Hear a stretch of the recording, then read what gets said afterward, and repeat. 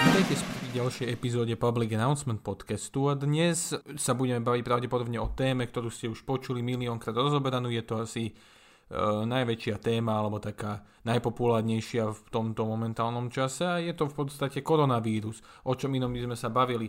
Táto epizóda bude sa viac menej zaberať tým, že si troška zhrnieme situáciu a povieme si a ja vám poviem na to svoj názor alebo nejaký svoj postoj k tomu, ako celkovo to je. Nebude sa to ani tak odvíjať, že vám tu budem citovať štatistiky alebo po prípade hovoriť čísla alebo hovoriť, že si máte umývať ruky a zostať doma. Myslím, že tieto veci sme už počuli dosť a myslím, že každý rozumný človek ich už aj nasleduje alebo aspoň je s nimi uzrozumený.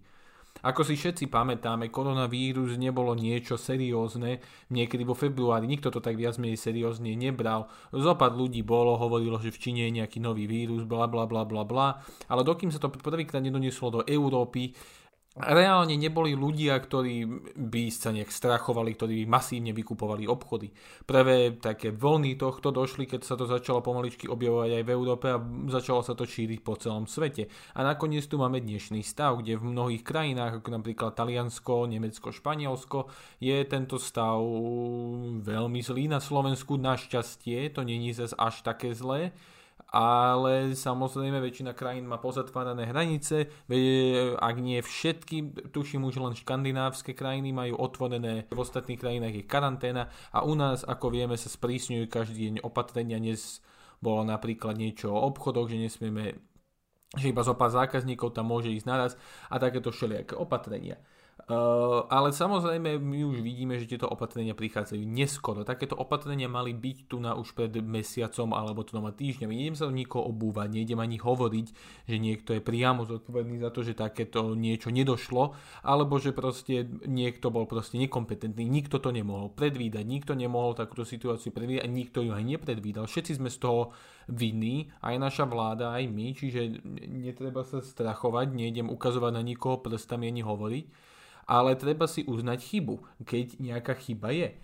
Takisto sa treba zamyslieť, že koronavírus sa šíri veľmi rýchlo a veľa ľudí sa nakazilo, ale čo keby sa šíril rýchlejšie, alebo čo keby táto pandémia bola smrteľnejšia. Bavíme sa tu, že už teraz umierajú strašné čísla ľudí a teraz si predstavme, že sa to šírilo možno dvakrát tak rýchlejšie. Koľko ochorení bolo, aká panika by nastala. Alebo ľudia by umierali rýchlejšie napríklad. Znova, aká panika by nastala. Už teraz vidíme, že v niektorých krajinách zlyháva zdravotníctvo, zlyháva biznis, ekonomika pravdepodobne tiež pôjde dole. Všetky tieto následky má v podstate pandémia, ktorá a je samozrejme seriózna, ale mohlo to byť aj horšie. Môžeme sa tým pádom len modliť, že možno na budúci rok alebo o 2 roky nedojde niečo horšie. Ale kde sme v podstate zlyhali? Kde boli tie hlavné, v ktorých ako keby hlavných bodoch sme zlyhali? No podľa mňa prvý bod, kde to celkovo sme zlyhali, boli kontroly a tu nám začíname rovno pri Číne. Keby sa viac kontrolovalo, kto nastupuje do lietadla, alebo nie len do lietadla, môže byť aj do vlaku, aj do autobusu, a že či títo ľudia sú zdraví, alebo či títo ľudia nemajú nejaké zdravotné problémy, myslím si, že koronavírus by oveľa menej sa rozšíril. Žijeme v poprepájanom svete a bohužiaľ teraz práve vidíme, aký tento poprepájaný svet môže mať následky, alebo aké negatívne následky môžu z toho vyplynúť. A tým pádom by sa mali zaviesť kontroly. Keď nie ste zdraví, alebo nepripadáte zdraví, alebo máte nejaký neznámy vírus, nemôže byť, že idete vycestovať, alebo že cestujete niekam. Samozrejme ja chápem, že tam je ten čas, kým je tam tá dvojtýždňová doba, ktorá to troška straší, ale aj tak, keby sa troška limitovala kontrola, teda keby sa troška zlepšila kontrola, tak by podľa mňa bolo oveľa menej ochorení, už len v podstate z ohniska v Číne by odišlo menej ľudí do Európy a tým pádom podľa mňa ten problém, ktorý tu je, by bol oveľa menší, alebo by nedosahovali také čísla, jak sú dnes. Takisto to sú aj kontroly všeobecné.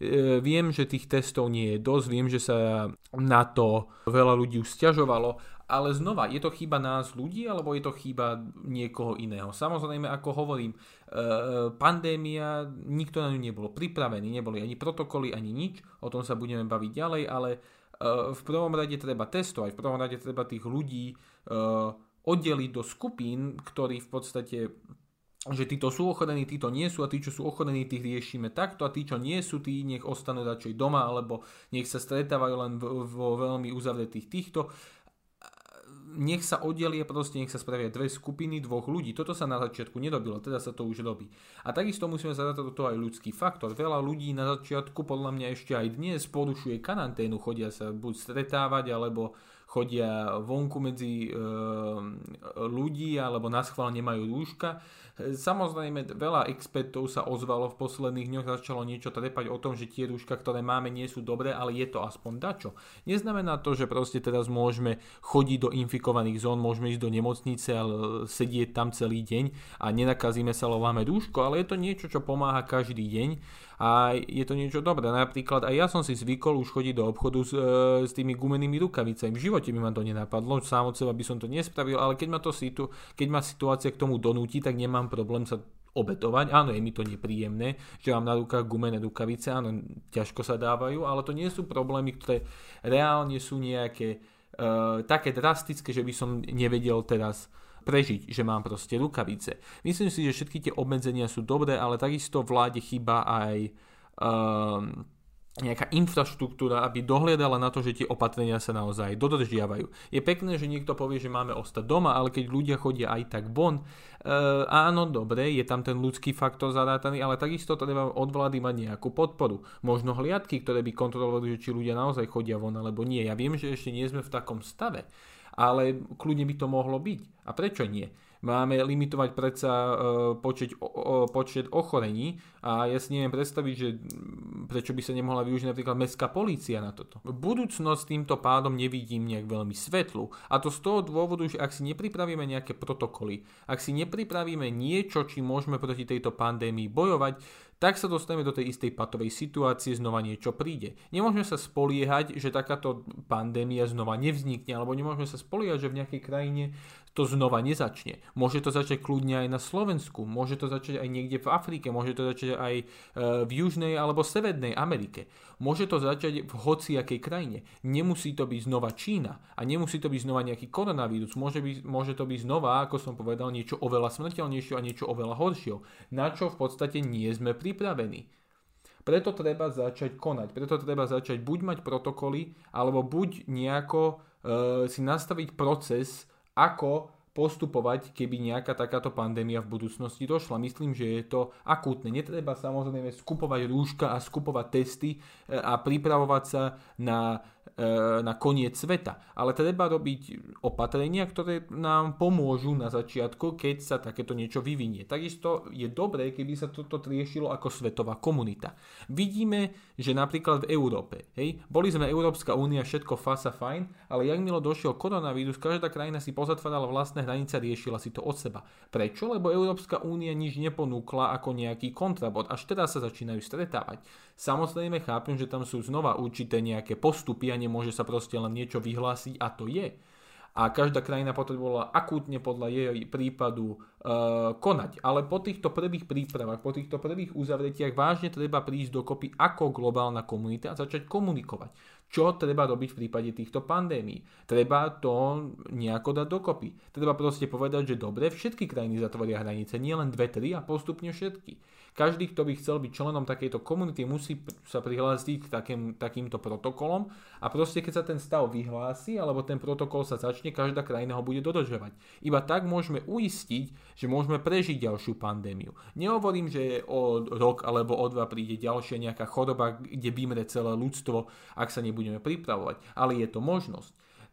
Je na čase si uvedomiť, že veľa problémov kvôli prepojenému svetu sa začína týkať všetkých a nie len Slovákov alebo Čechov, ale možno celosvetovej komunity. Tak ako na Slovensku je koronavírus, tak je momentálne aj v Amerike, aj v Rusku a v Číne tiež sú ešte nejaké prípady. A situácia je teda oveľa lepšia. Treba sa na to pozerať ako globálny problém a preto treba globálnych partnerov, aby sme ho spoločne riešili. Nestačí, že jeden povie to a druhý povie to a tretí zostáva pozadu. A takisto treba podľa mňa aj týmto podporiť infraštruktúru. Troška, že keď sa povie niečo, tak sa to aj naozaj robí. Nemôžeme sa spoliehať na ľudí, lebo ľudia v podstate, dokým situácia nezačne byť taká, že pálime pálime mŕtve tela na kruháčoch, tak ľudia nebudú nič robiť, lebo pre nich to nie je žiadne viditeľné riziko.